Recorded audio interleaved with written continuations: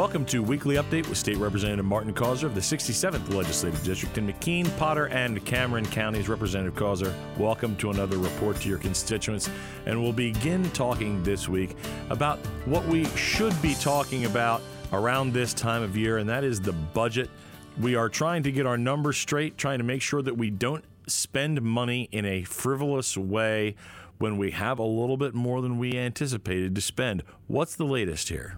Well, we're well into June, and it's time for us to complete our state budget. We're focused on getting a budget completed on time, and my focus is always on having a fiscally responsible budget. You know, people in the Capitol need to realize where this funding comes from, and it comes from hardworking taxpayers across the Commonwealth, and we need to be very prudent with taxpayer dollars. So a fiscally responsible budget that funds the core functions of government is my top priority.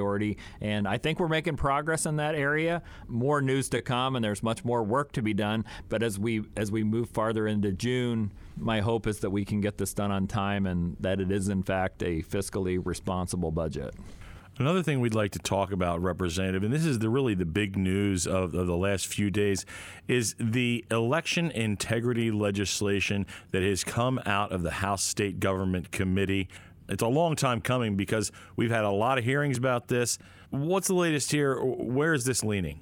Well, the House State Government Committee this week moved forward legislation, really a comprehensive election reform measure that is designed to improve security and integrity of our elections process in Pennsylvania.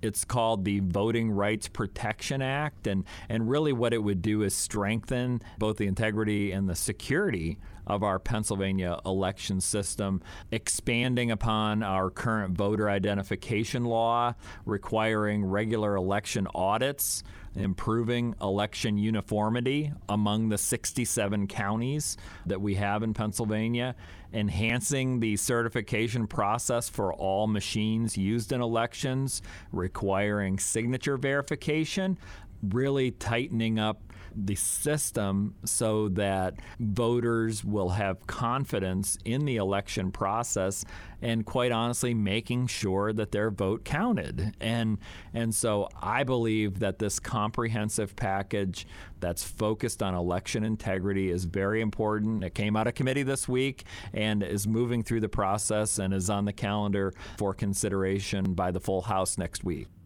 Representative Causer, tell us about the new aspect of the voter ID law. We're trying to make it easy to vote, hard to cheat. How does this voter ID change do that? Voter ID legislation is absolutely necessary because if we're talking about election integrity, having a voter ID law is absolutely imperative.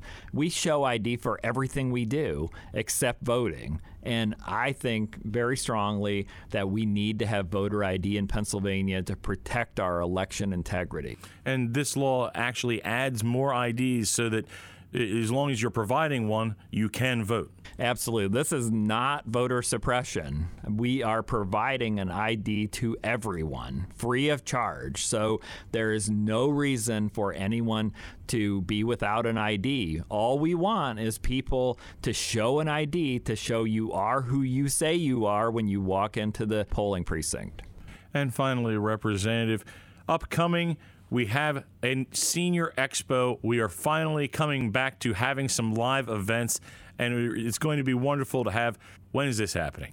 Well, every year I host senior citizen expos across the district, really to provide information to senior citizens and their families about services that are available across the Commonwealth and in our region to assist senior citizens. Last year we were not able to hold these events because of COVID-19, but this year the events are back on track. We'll be hosting the Senior Expo in Bradford on Friday, August 6th. In Kane on Friday, September 10th, and in Rowlett and Potter County on Friday, October 8th. So mark your calendar, and I look forward to seeing you there. Representative Causer, thank you for this informative report to your constituents, and tune in for another weekly update with State Representative Martin Causer.